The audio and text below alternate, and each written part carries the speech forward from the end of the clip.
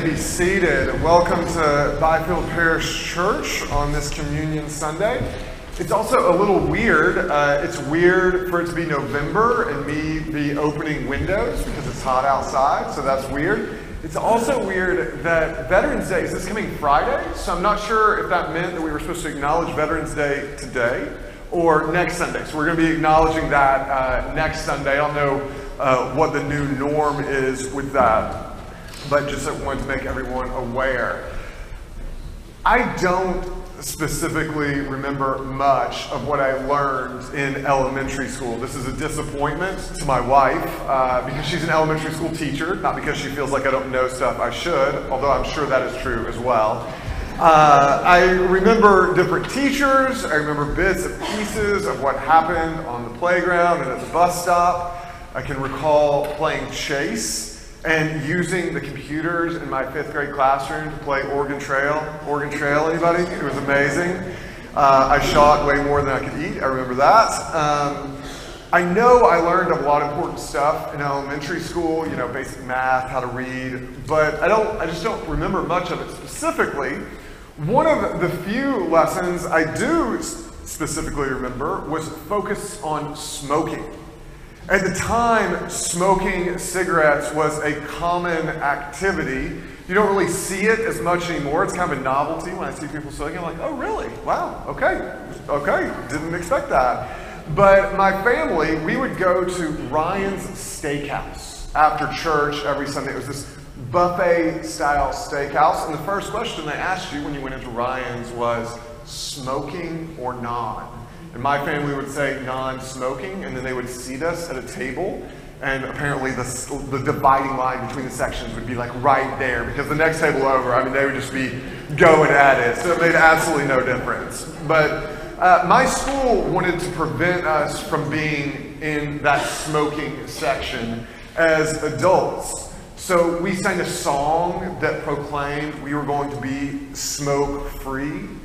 The teachers talked to us about the cost of smoking.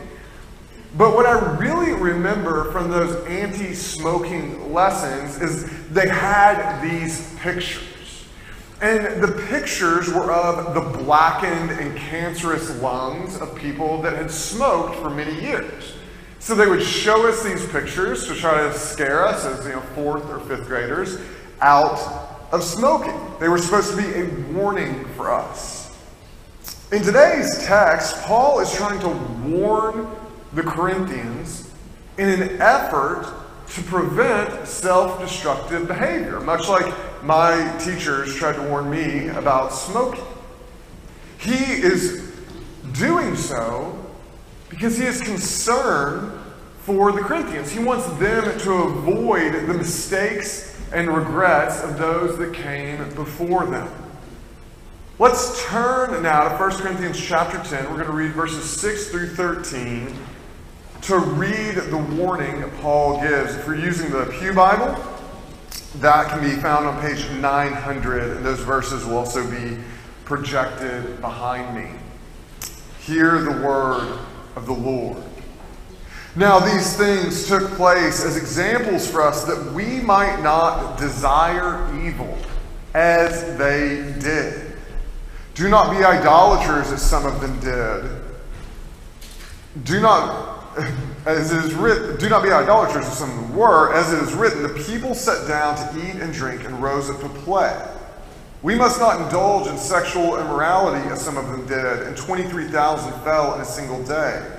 We must not put Christ to the test as some of them did, and were destroyed by serpents, nor grumble as some of them did, and were destroyed by the destroyer. Now these things happened to them as an example, but they were written down for our instruction, on whom the end of ages has come. Therefore, let anyone who thinks that he stands take heed lest he fall. No temptation has overtaken you that is not common to man. God is faithful, and he will not let you be tempted beyond your ability, but with the temptation he will also provide the way of escape that you might be able to endure it. Amen. The grass withers and the flowers fade, but the word of the Lord remains forever. If my kids came home from school this week and they told me they had a lesson on not smoking cigarettes, I would honestly be slightly confused. This is a message we still need to pass on to kids. It seems like we have moved past cigarettes. Now the concern is vaping or other drugs.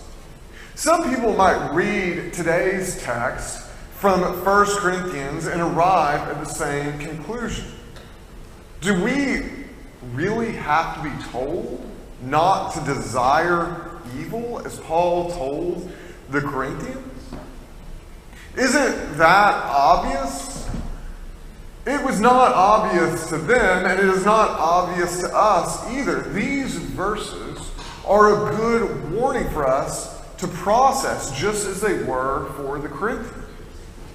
Evil and sin have not been eradicated. We need to take heed lest we fall just like they did, or we will end up like the Israelites in the desert. God is faithful. We must endure. Paul says, don't desire evil. Don't desire evil. That seems like a pretty straightforward command.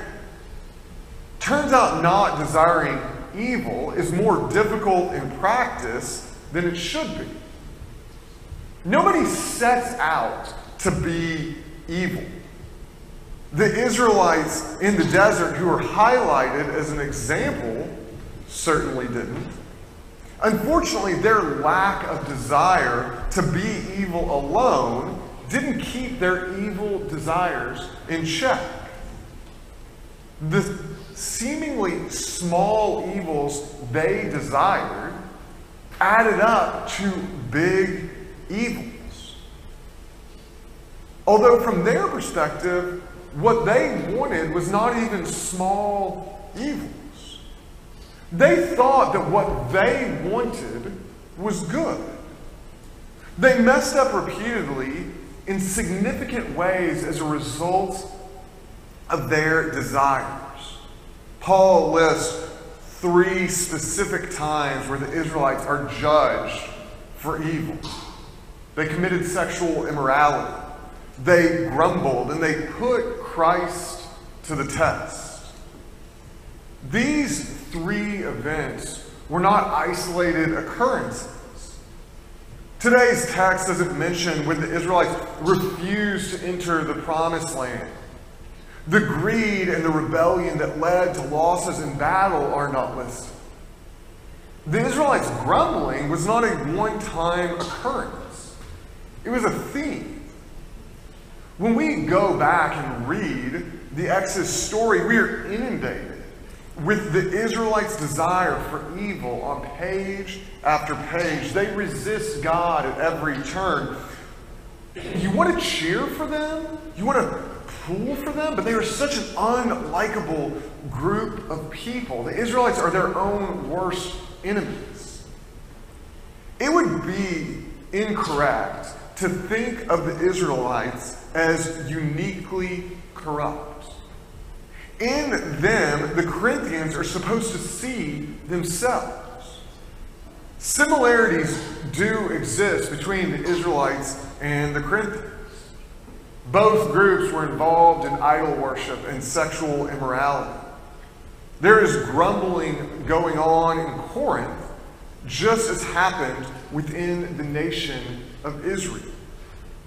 The shared struggles of the Corinthians and the Israelites are not surprising. The evil desires shared by both groups are evil desires that are common for all people.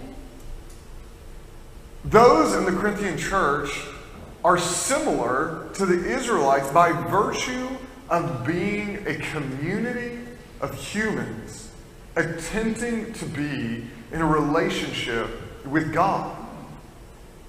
The struggles of the Israelites are struggles that are universal.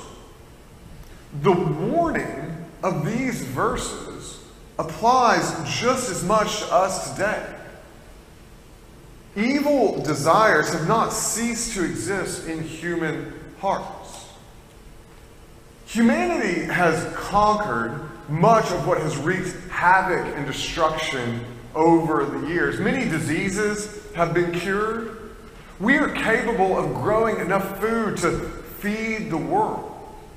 Technology exists that can translate one language into another in seconds. Our modern capabilities would have been unfathomable to the Corinthians and especially to the Israelites. Despite all this, evil desires still infect every human effort. You don't have to look thousands of years into the past to see evil desires at work. Anytime people come together to accomplish a goal, evil exerts an effect even when the stated goal is to avoid evil.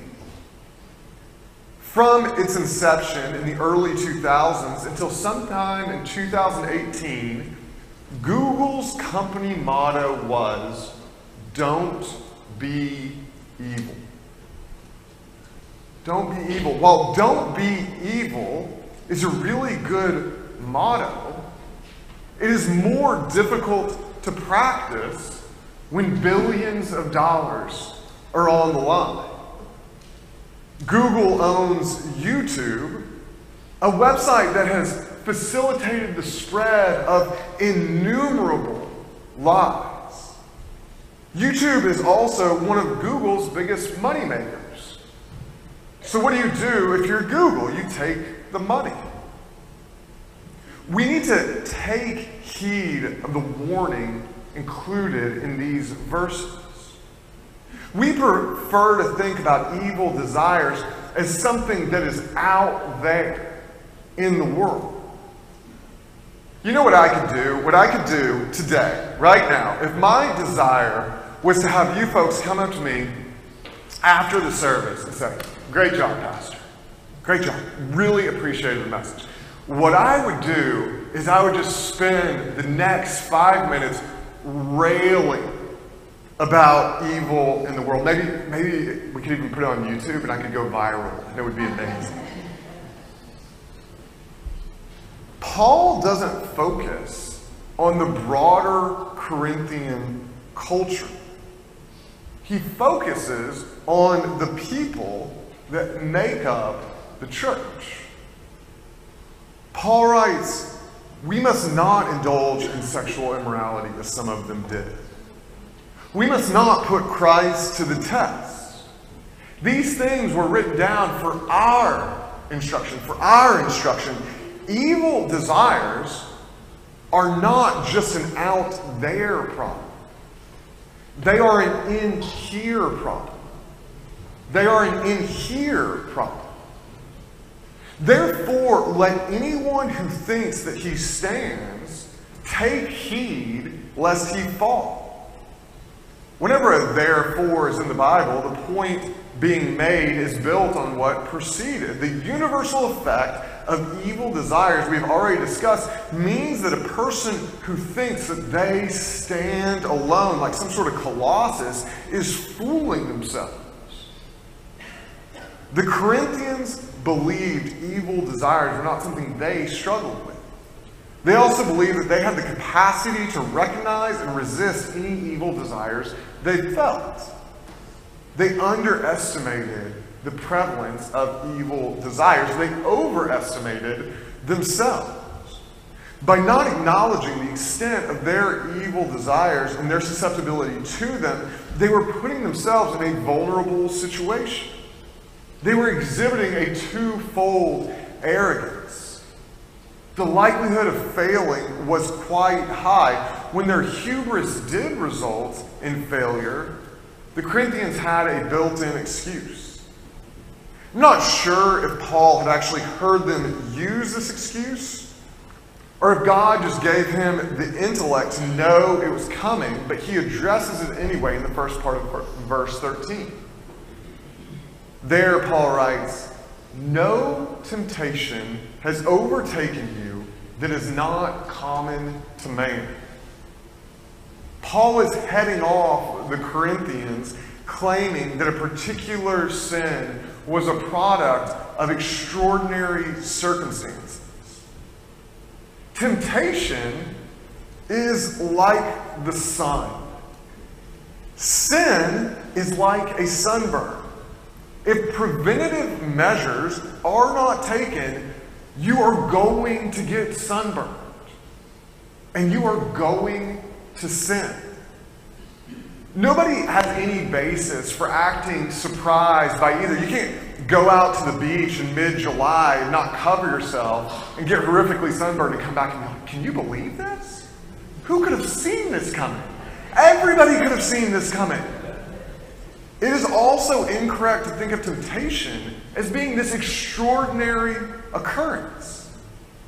The susceptibility of every person to the combination of evil desires and temptations means every Christian, we need to take heed lest we fall into sin.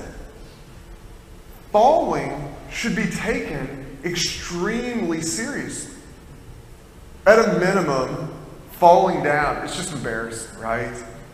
A few weeks ago, I had the best version of falling myself. I was in my house and I fell up the stairs. I know that I'm the only one in this room that's ever fallen up the stairs, but bear with me. I fell up the stairs and I thought, did anybody see that? And I was like, nobody saw that. And then I hear Ann say, what was that noise? And I was like, I just fell up the stairs. Sidebar, Ann is not a cool person to fall around. She will laugh at you, so just be aware. Be aware of that. Thankfully, I was uninjured. Often, the results of falling are some sort of injury. The worst fall I ever had was in my 20s. I was over at a friend's house, and he had this contraption. It was a wooden cylinder, and you put a board on top of it, and you try to balance on the board. This is stupid. Don't try it. And so I tried it, and sure enough, the board shot out, and I fell, and I landed on my arm, and then my arm was broken, right? And that's what happens when we fall. Sometimes it's not that bad, but other times we end up severely injured. Spiritual falls should be taken even more seriously than physical ones. Consequences result from spiritual falls.